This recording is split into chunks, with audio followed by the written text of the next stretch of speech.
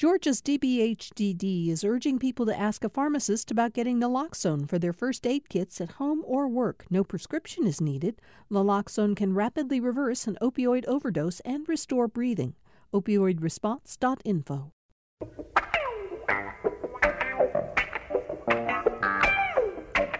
Welcome to Political Rewind. I'm Bill Nigut. Let's get right to our panel today because we have an awful lot to talk about. It's Wednesday, which means that Greg Bluestein, political reporter at the Atlanta Journal-Constitution, is with us. Greg, we're glad to have you back. We missed you last week. You took a little vacation, which was obviously well-deserved since you are never off your beat for very long. But welcome back. Yeah, we went to Austin, Texas, and it turned out that was also the time of the special session in Austin started the voting issues there. And I was biking through the Capitol complex area, coming from one stop to another, meeting my wife at a taqueria, and there was a giant press conference with the head of the Democratic Party there, and I took a picture, and immediately my bosses back home said, "Do not cover that." I said, "Don't worry, I'm just passing through." Well, I'm glad. That was your first trip to Austin, right? Yeah, it was a great city. We loved it. I biked, I hiked, we paddled, we did it all. Good. Margaret Coker is with us as well. We're glad to have you back, Margaret. You're the editor of The Current, the nonprofit newspaper. Does a lot of investigative work based down in Savannah. Margaret, how are you doing down there right now? You said before the show started, it is definitely the season for high humidity on the Georgia coast.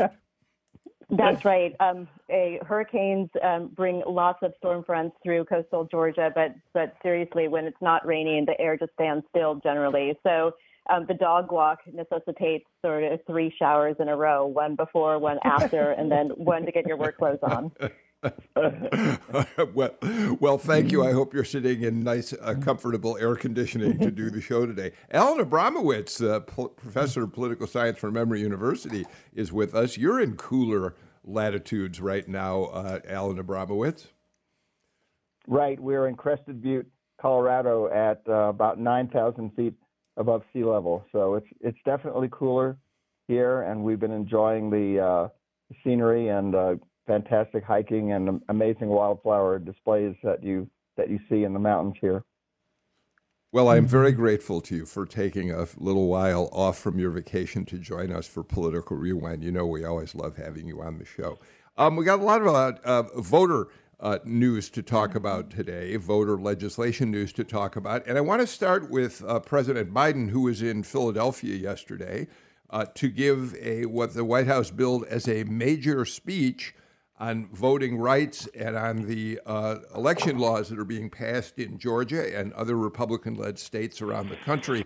Before we talk about what the impact of Biden's comments are likely to be, let's listen to just a little bit of what he said in his speech. The 21st century Jim Crow assault is real. It's unrelenting, and we're going to challenge it vigorously. We'll be asking my Republican friends in Congress and states and cities and counties to stand up for God's sake and help prevent this concerted effort to undermine our election and the sacred right to vote. Have you no shame? We must act and we will act, for our cause is just, our vision is clear, and our hearts are full. For we the people, for our democracy, for America itself, we must act.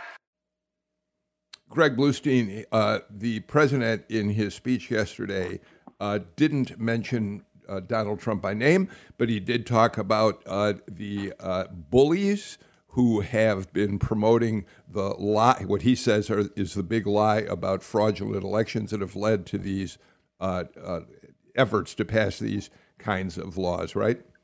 Yeah, he cast it as a moral battle, as we heard, said it was a significant test of our democracy's future. But the real thing that stuck out to me and pretty much every other reporter who followed the speech was that he did not mention any sort of effort to roll back the filibuster, to eliminate the filibuster or to scale it back to allow voting legislation to go through.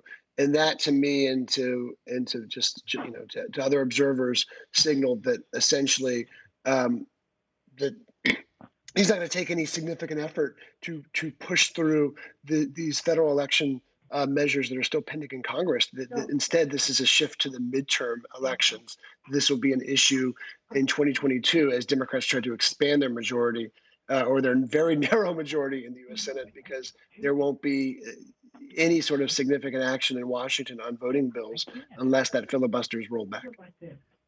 Yeah, Margaret, I want to talk a little bit more about why the president is hesitant about supporting a rollback of the filibuster in a moment. But before we do, the fact of the matter is it was a big speech. It was a passionate speech, obviously. But there's almost nothing right now that President Biden, as Greg points out, or for that matter, Democrats in states like Georgia can do other than go to the courts to roll back these laws. They are in place, and particularly after the Supreme Court's Arizona decision, it's quite likely they'll remain in place despite anger among Democrats, Margaret. Yeah, that's true. I think every strong political movement needs to start with emotion, but after emotion, you actually have to have a strategic plan to implement. And right now, I know that there's a lot of people here in coastal Georgia in our blue pockets, like Savannah and Brunswick, that are majority minority cities. They want to see as many institutional relief that they can to what they see as concerted voter suppression by Republicans across America right now. Here in Savannah, we have the state's, I believe it's the state's longest continually published Black-owned newspaper. It's called the Savannah Tribune. And the publisher there, they ran an op-ed a couple of weeks ago. Even in District 1, our Representative Buddy Carter, he voted to make Juneteenth a federal holiday, but he's standing against all the voting rights legislation that's going on through the halls of Congress right now, and that's just not good enough. It's not good enough for a large group of his constituents, and I think a large group of constituents around Georgia. Alan, we know that the Senate has already blocked the so-called For the People Act, the House's broad reform measure, federal reform measure of elections. And we have every reason to think that when the John Lewis Voting Rights Act, which is a much more scaled back effort to do something to overcome some of the laws that are being passed in states, is likely to face a filibuster as well, right? Correct. I guess the one encouraging thing for Democrats along those lines is that Joe Manchin has proposed his own version of voting reform legislation, which actually incorporates not everything that's in the For the People Act by any means, but it does incorporate some pretty significant parts of it. And it's something that I think Democrats could get behind. However, the big question is whether Manchin, along with Kristen Sinema, would be willing to support changing the filibuster rule, or at least modifying it, doing something that would allow any sort of voting reform legislation to actually come to a vote in the Senate. So that remains to be seen. And the other thing I think that Democrats are planning to do in response to all these Republican bills around the country is simply to increase their voter registration and turnout efforts. Mm-hmm. The response will be increased voter mobilization, an effort to ensure that you have a very strong turnout in the 2022 midterm elections to try to hold on to the House and set it and possibly even increase this Democratic majority in the Senate. Yeah, essentially what Greg Bluestein was saying. You're setting the table now for an effort to mobilize voters to respond to these Republican election laws. Alan, while the ball's in your court, it's interesting I understand why there are Democrats out there, liberal Democrats particularly, who are really frustrated with President Biden that he will not support an end to the Senate filibuster. On the other hand, it's interesting, too, because Biden is a creature of the Senate. he is well aware of the value that over the years the filibuster has had for protecting the minority party. And I think it's worth talking a little about this. Democrats eliminated the filibuster for voting for federal judges, and look what it got them. It got them the inability to block Trump appointees for the Supreme Court. And so it isn't such a simple matter, is it, Alan, to say, let's get rid of the filibuster so we can pass more Democratic bills while we're in the majority. Mm-hmm. Right. So in fact, the filibuster rule itself has been modified numerous times. And most recently, when the Democrats controlled the Senate, they eliminated the filibuster for executive branch nominations and lower court nominations. It was the Republicans, actually, who eliminated the filibuster for Supreme Court nominations. There's a recognition among Democrats that if you get rid of the filibuster for legislation, that whenever Republicans get back in the majority in the Senate, they're likely to have a very narrow majority, and without the filibuster, Democrats would lack the ability to block legislation. Progressive Democrats, I think, are more than willing to take that risk, however. The sense is that what the filibuster primarily has been used for over time, if you look at its history, has been by conservatives and frankly, white supremacists to block progressive legislation, to block civil rights legislation. Yes, progressives have used it occasionally, but that has definitely been the primary use of the filibuster. By the way, thank you for the correction on it was the Republicans who did the Supreme Court. It was Democrats who looked at lower court and executive branch. Thank you for that. Margaret? Yeah, I understand Alan's analysis very well. What I'm sort of disturbed about is that there is the political atmosphere here in America makes everything that happens in Washington a winner-take-all, zero-sum game. I mean, the fact is that if a national party can make a broad agreement and a broad argument that there's national legislation that is in the public interest, voting rights being one of the constitutionally protected rights of Americans, that you should be able to have a limited exception to the filibuster rule. I do believe that the Democrats used that exception to pass the massive coronavirus recovery bill earlier this year. So it can be billed as a win-win opportunity if Democratic messaging kind of gets behind all that. I think that for the Democrats in the Senate who are on the fence about voting rights, I mean, as you said, Joe Manchin has his alternative legislation there teed up, also ready to support. I believe Stacey Abrams has said she would support that alternative. There are ways forward here. We just need to get beyond the political baseball back and forth and actually just get something done for the good of all Americans. Yeah, President Biden shifted, it seemed to me, shifted responsibility to lawmakers. Even after the speech, when he was asked whether he'd take a stance on the filibuster, he said to reporters, I'm not filibustering now. He said to reporters who shouted questions after the speech, and some activists thought that was strange to hear. But right now, with the filibuster in place, and with the process called reconciliation, where basically it's a budget tool that Democrats use to pass the coronavirus relief package without any sort of Republican support. That was the only way they could get that through. They're looking to use that reconciliation process again for the infrastructure package, but they cannot use that for any sort of voting rights measure unless the filibuster rule is relaxed. And again, without the president's support, without a concerted effort by Democrats, without Joe Manchin, Kristen Sinema, two Democratic senators, they're not on board for relaxing the filibuster. This is a 2022 battle, and even then, it requires 60 Democratic senators, unless there's a substantial reconsideration of what filibuster means in the modern day politics. Alan? Oh, I was just going to bring up the fact that the earlier big budget bill and that it was already passed and the one that now is under consideration were passed using this reconciliation process that can't be used for voting rights. It's just not allowed under the rules. What I think the Democrats are hoping for is if if Manchin and Sinema won't go along with relaxing the filibuster rule for voting rights legislation, that they'll be able to pick up 1 or 2 seats in the 2022 elections.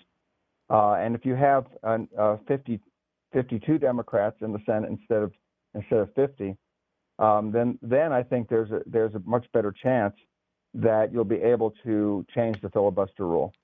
Because I think other than Manchin and Sinema, I believe every other Democrat in the Senate is on board with at least modifying the filibuster rule at this point. So you won't need 60 votes in that case.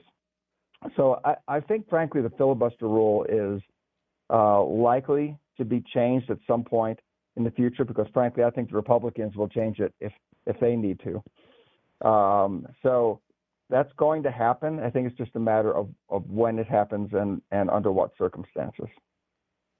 Meanwhile, Greg, as you happened to come across a news conference in Austin around the new special session that Governor Greg Abbott called for after Democrats, during the regular session, when Abbott and his legislative leaders tried to bring forward of their election reform measures, which Democrats considered egregious, and when you look at them, they are pretty strong in terms of how they might suppress minority votes. The Democrats walked out, denying Republicans a quorum. The legislative session ended. Governor Abbott said, I'll call a special session to get these through. He did indeed do that.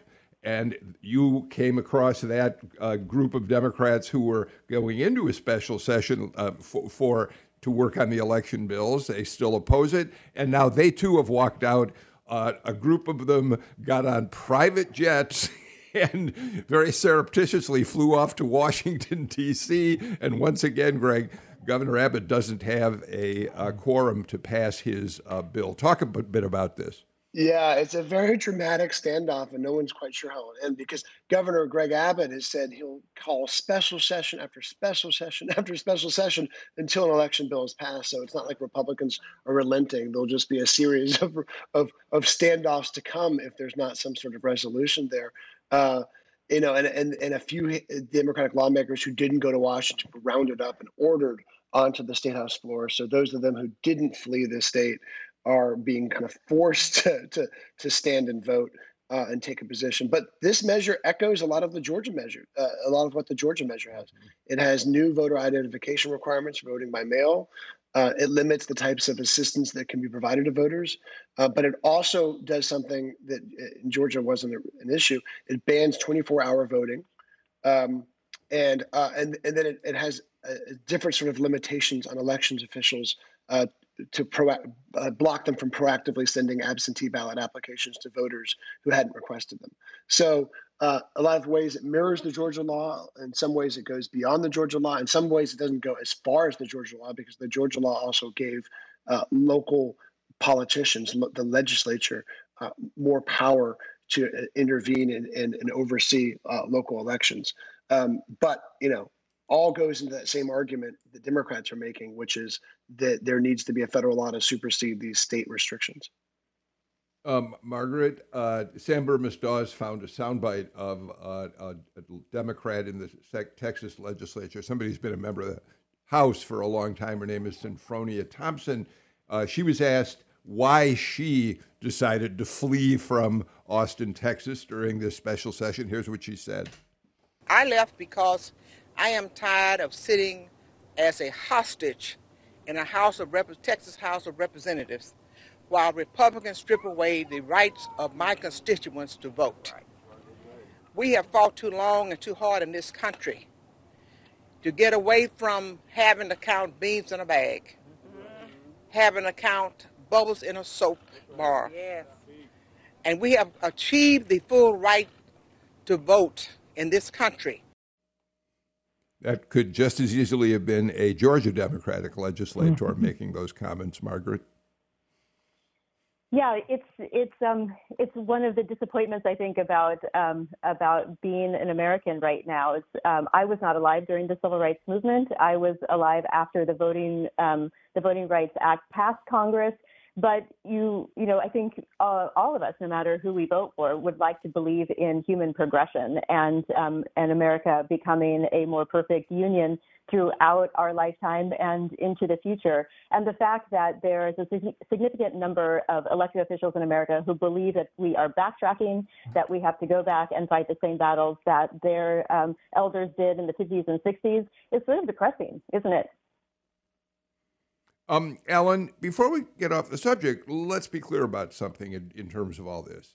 Governor Kemp and other Georgia Republican leaders bristle at this notion that what they've done is pass a law that is Jim Crow 2.0. They're angry that they're being accused of trying to suppress the vote in the same way that this state did during the Jim Crow period. So we should at least make the point that they continue to say their law makes it easier to vote, harder to cheat. The problem is there was never any reason to think there was a lot of cheating going on in the first place, which sort of is at the base of all this, right? That's exactly right. So you have to ask yourself the question, why now?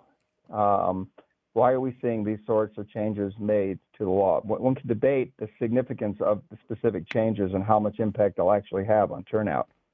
But I think what is upsetting to a lot of people is that the foundation of this in states like Georgia and Texas is the big lie that the 2020 election was stolen from Donald Trump and that there was massive voter fraud. And so what you see here is Republicans in Georgia, for example, targeting particular rules that were used in the 2020 election disproportionately by minority communities to vote. And so, they changed the rules regarding drop boxes, for example, in a way that would actually make it somewhat easier for voters in rural parts of the state to vote, but more difficult for voters in the big urban counties that vote heavily Democratic to vote. So you have to ask yourself why are they doing that? The interesting thing in Texas is that the Republicans won in Texas, and they're still moving in this direction, and it's all about satisfying the demands of the former president and his political allies and the Republican base. And looking ahead and seeing the demographic changes that are taking place in Texas and worrying about the impact that those are going to have in future elections. Alan, I do think it's worth pointing out that you have said on this show any number of times that you believe that the new voting laws in Georgia could just as easily backfire on Republicans and bring out many Democrats who are angry about what they think has been an attempt to suppress their votes. That's generally what happens, is that when this type of voter suppression legislation is enacted or these sorts of rules are put into place, it actually can stimulate, first of all, a voter turnout and mobilization efforts on the part of Democrats, which I think is what you're going to see. But also just makes people angry when they perceive that the Republicans are trying to prevent them from voting. People don't respond to that by just saying, okay, well, then I won't vote. If it's going to be harder for me to vote, I'm not going to bother voting. That's not generally what happens. So I'm anticipating that in 2022, specifically in Georgia, we're going to see a very, very strong turnout in the midterm elections. We've got some big races, and I think we're going to see a big voter mobilization effort on both sides, but particularly by Democrats in response to the new voting law.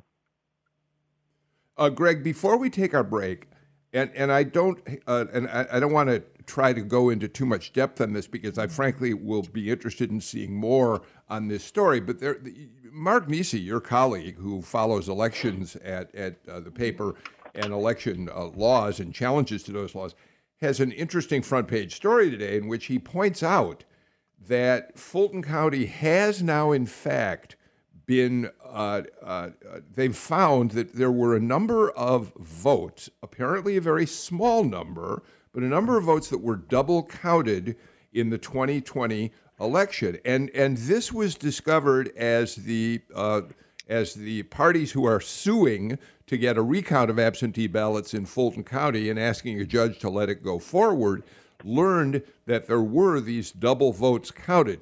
It was a small number. It apparently didn't affect the outcome. They don't believe that any of those votes had anything to do with the presidential race, with changing the outcome of the presidential race. But this is going to give more fodder for the pro-Trump forces calling the election a fraud. And we saw that last night, shortly after the story posted. But yeah, let's be clear.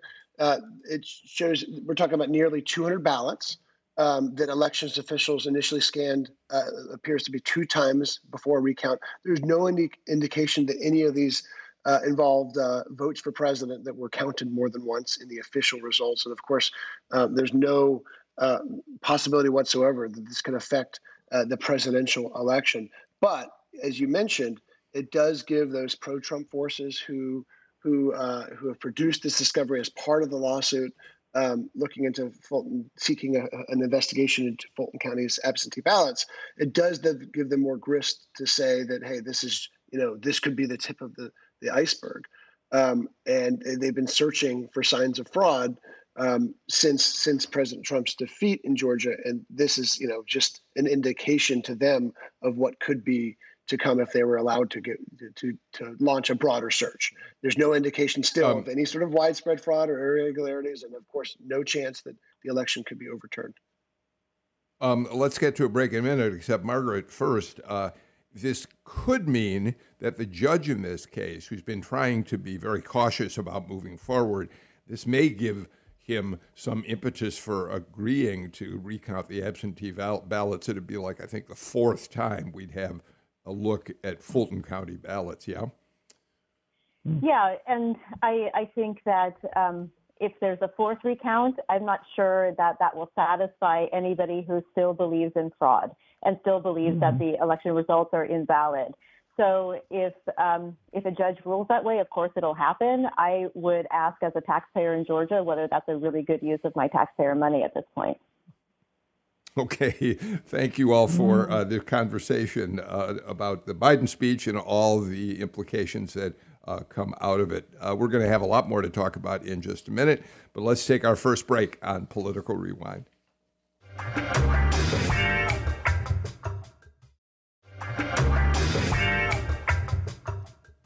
Ellen Abramowitz, Margaret Coker, Greg Bluestein joined me for today's Political Rewind. Before we go back to the conversation with them, I just want to give a quick shout out to our very good friend Kenny Leon, the New York, the Broadway director, the filmmaker.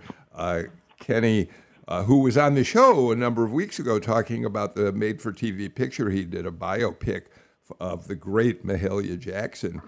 He was nominated. His film was nominated as Outstanding Television Movie for an Emmy. Danielle Brooks playing Mahalia Jackson. We'll see how it all turns out, but couldn't be happier for a really wonderful person, Kenny Leon, and the great team that made that movie. Okay, enough of that. Greg Bluestein, it's too delicious to resist. There's so many more things I'd like to talk about, but I really think it's impossible to not talk about this mystery challenger who is beginning to come into sharper focus as a possible opponent of Brian Kemp, a Trump-backed opponent of Brian Kemp in the Republican primary for governor. Give us a little insight based on what you've reported. Yeah, it's no secret that the anti-Kemp Republicans are not all that enthused, or at least a lot of them are not all that enthused with Vernon Jones, who's already announced his candidacy. Vernon Jones is a former Democrat who just switched parties a few months ago and has a long record of voting for Democratic causes.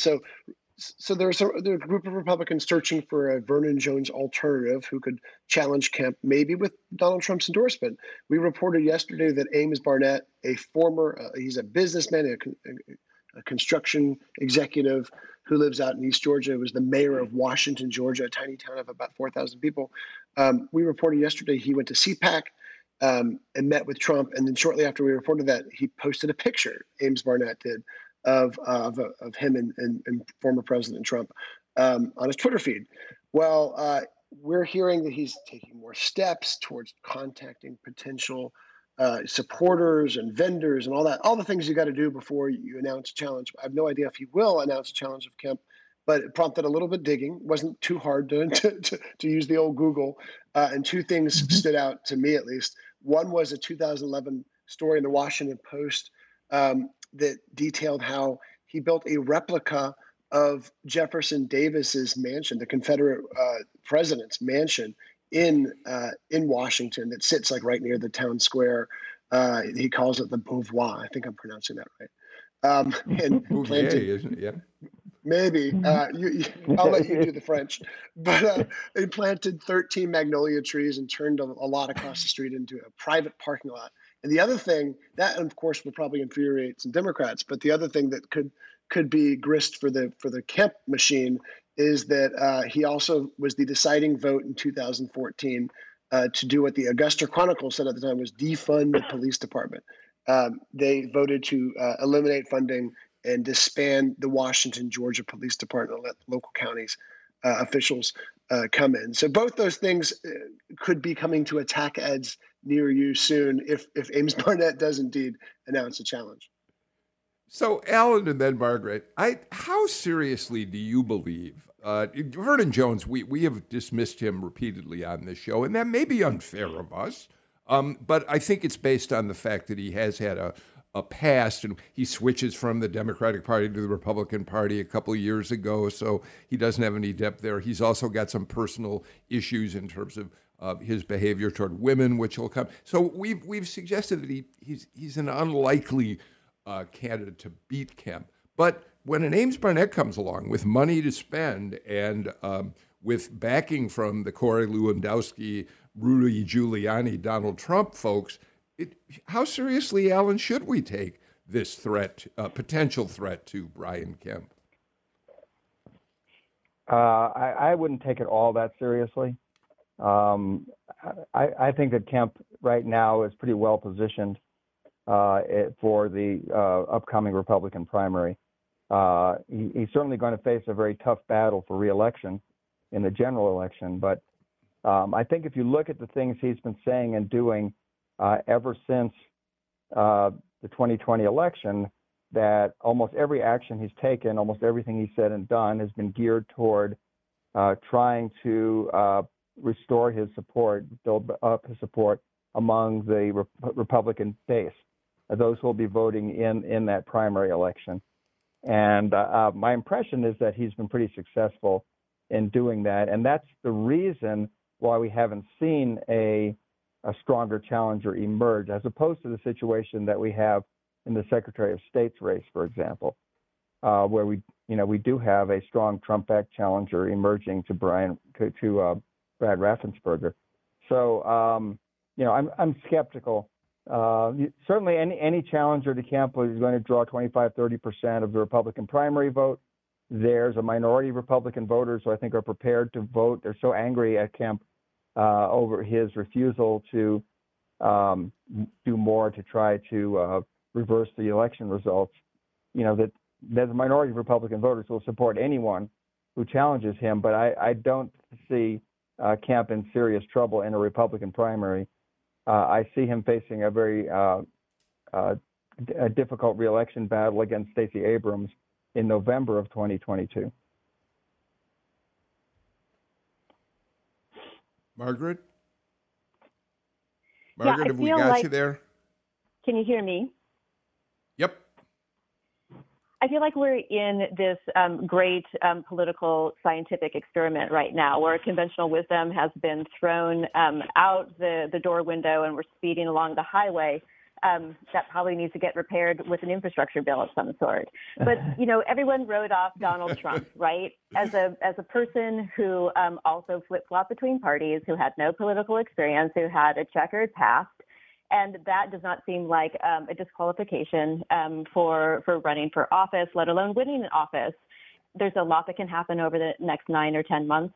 There's a lot of different variables in play here about who else comes in on for different Republican races, what's going to happen with the Senate race, who's going to come up against Warnock. The dynamics of a ticket, the dynamics of a campaign trail, all of these things matter. And I think it's too early really to write anybody off at this point.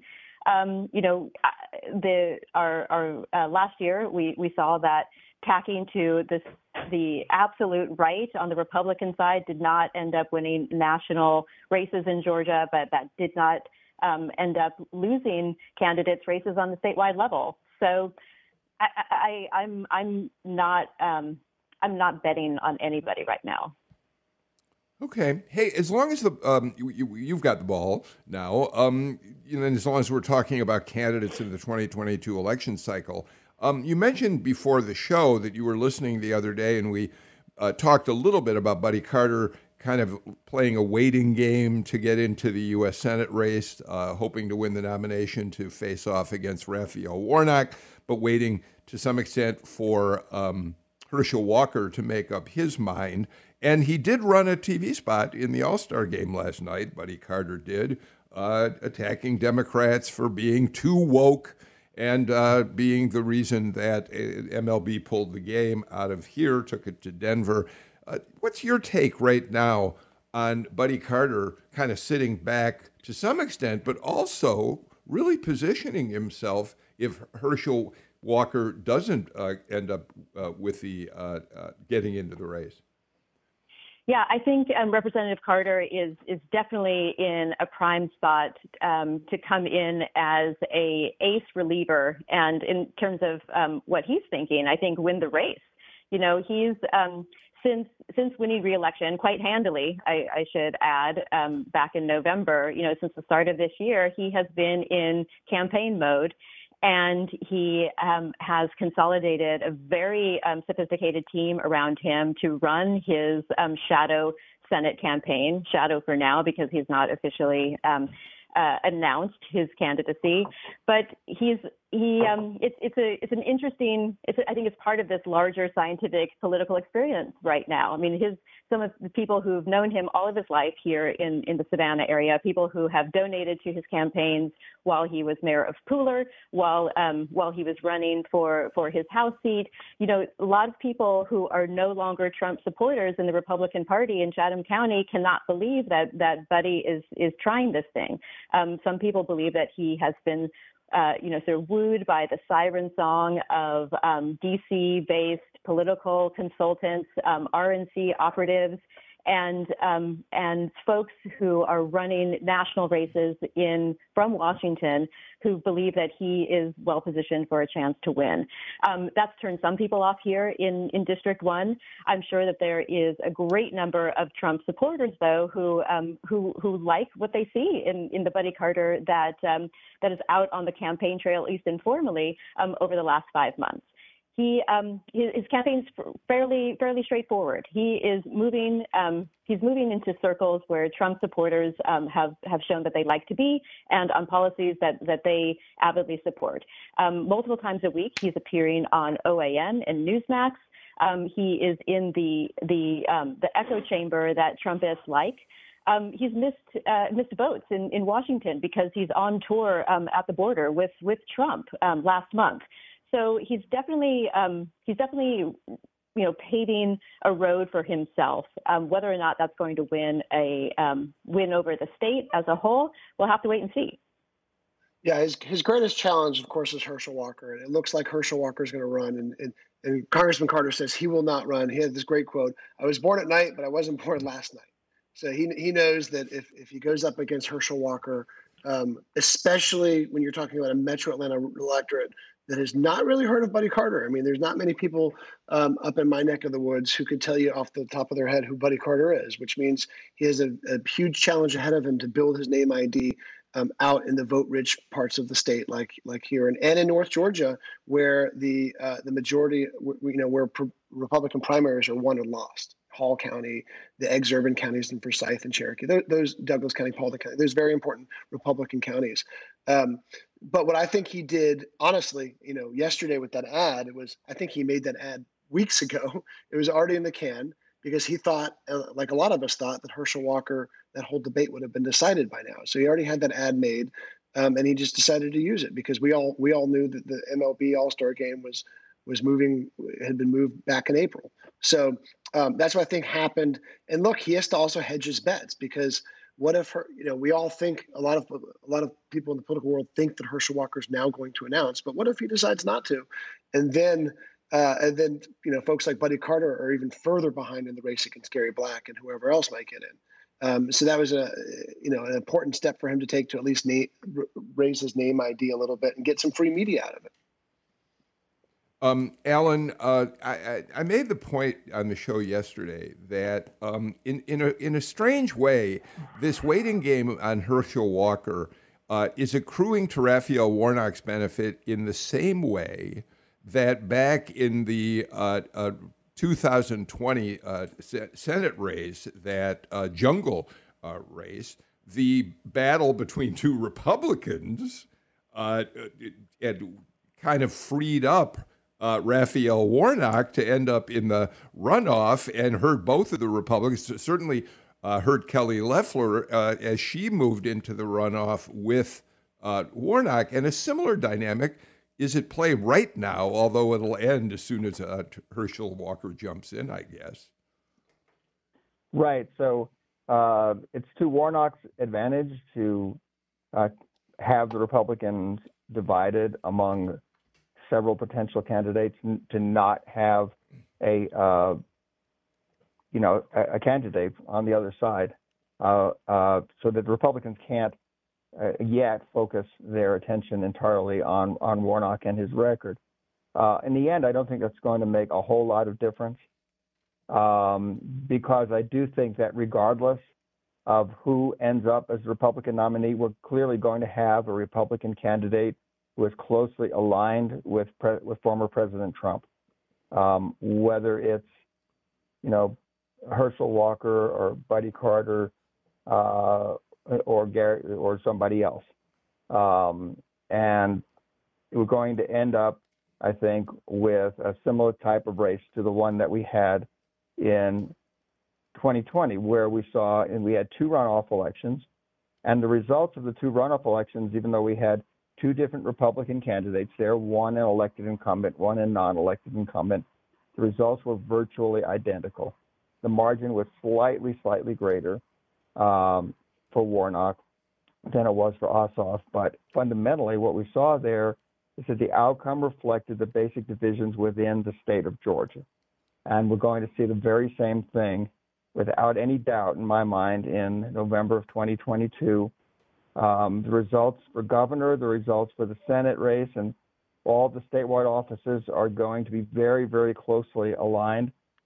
In all likelihood, the winners will be from the same party, because that's the way these elections work these days. The voters vote a straight party ticket, and Republican voters are going to vote for the Republican nominee for Senate, no matter who that nominee is. There's not going to be much different, tiny difference depending on who the candidate is.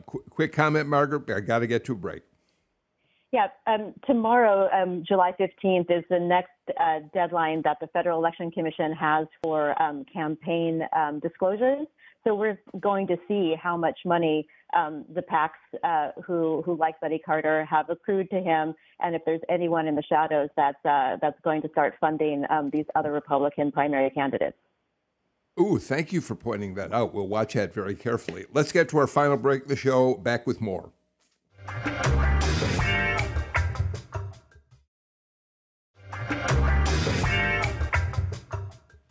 Alan Abramowitz, while we have you, one of the top numbers crunchers, data guys in terms of election data on the show, I've got to ask you about the Brookings report, which came out late last month. They looked at preliminary census data, which we're still waiting for, of course, to be finalized, we think, by end of September. Here's the lead of what Brookings says. As we await the final 2020 census statistics for America's race and ethnic populations, newly released Census Bureau estimates compiled independently of the census suggest something unprecedented. The 2010s could be the first decade when the nation's white population registered an absolute loss. These new estimates show annual population changes by race and ethnicity between July 2010, July 2020. They indicate that for each year since 2016, the nation's white population dropped in size. That's a remarkable figure, Alan. It is, and it's happening sooner than expected. So we've seen projections for some time now that over the next several decades, that the white share of the population of the country and the white share of the population of many of the states, including Georgia, was going to be declining or would continue declining, and that the non-white share would be increasing. And by sometime in the 2040s, we would have a majority-minority population for the entire country. That will happen even sooner in Georgia. So it's happening. We don't know exactly what the numbers are going to look like when they come out from the census, and obviously the pandemic has had a big impact or some impact at least on this as well, with declining birth rates. But there's no question that what the long-term trends are. And I think this is very worrisome to Republican Party leaders and strategists, because we have a party here that is, increasingly dependent on the votes of a declining share of the population that is white Americans and non-college white Americans in particular. So the share of the electorate made up of non-college whites has been declining for some time. We know it's going to continue declining. That's where the Republican Party has been running up big majorities. Now, it still remains a very large share of the population, so it's not going away anytime soon. But this has got to be worrisome to you if you are a Republican. You've got to figure out how are you going to squeeze more votes out of this declining share of the population, or alternatively, how can you make some inroads among the groups that are actually increasing in size, which are namely non-whites and to a lesser extent college-educated white voters, groups that they have not been doing well with in recent elections. All of which, Margaret, lends itself to the argument that voting rights groups are making, which is that because of this trend, Republicans are more interested in subtracting voters, not adding voters to the rolls, because they can't win unless they do that. That's right. And, I think if we go back not so long in America's past and, looking at our present, as a republic, voting rights and America, it is the ultimate team sport, right? Voting. It is a sport that you can participate in no matter how rich you are, how poor you are, what color of skin you have. You just have to be 18 in order to get on someone's team and make a difference. And so as a nation that is divided on almost all else, we can all still agree about sports. And I'm using that metaphor, hopefully not as a tired cliche, because when we can bring up examples of voter suppression in our past, we can bring up racism in our past, it is all going to be part of the argument that community organizers and community groups are going to have. Like Alan mentioned, when people feel like their votes are being suppressed, it's going to energize them to get out and vote more. Greg? And this is something that Republicans have been talking about in Georgia for years, is as the state gets more diverse, how the GOP expands its electorate. And while they've talked about it a lot, and there were some inroads under the Governor Deal administration, because you saw his numbers and Johnny Isaacs' numbers among African Americans reached double digits, around 10%, which is an improvement, but still nothing to nothing to crow about. That trend has reversed in more recent years, especially under the Trump administration. And you saw the Republican strategy last year in the election and in 2018 for Governor Kemp's election, which is basically doubling down on rural Georgia, on rural white Georgia, doubling down on trying to get older white conservatives to vote at the expense of trying to expand the electorate. Before we run out of time, Ellen, one more quick point. The Brookings report shows that the white population loss over those 10 years is heavily skewed among younger and prime labor force ages, those from under 25 and those from 25 to 59, because the baby boomers are aging so rapidly and dying off. So that creates even more problems for the Republican Party. It's with a heavy influx of young, non-white Americans in the mix. Well, that just means that this transformation of the population and therefore of the electorate is going to happen more quickly, because if you look at the racial composition of broken down by generation, there's just a huge difference between the racial makeup of the youngest age groups and the racial makeup of the oldest age groups. And all you have to do is look at that, and that tells you the direction things are going in the future and where we're going to be in 10 or 20 years.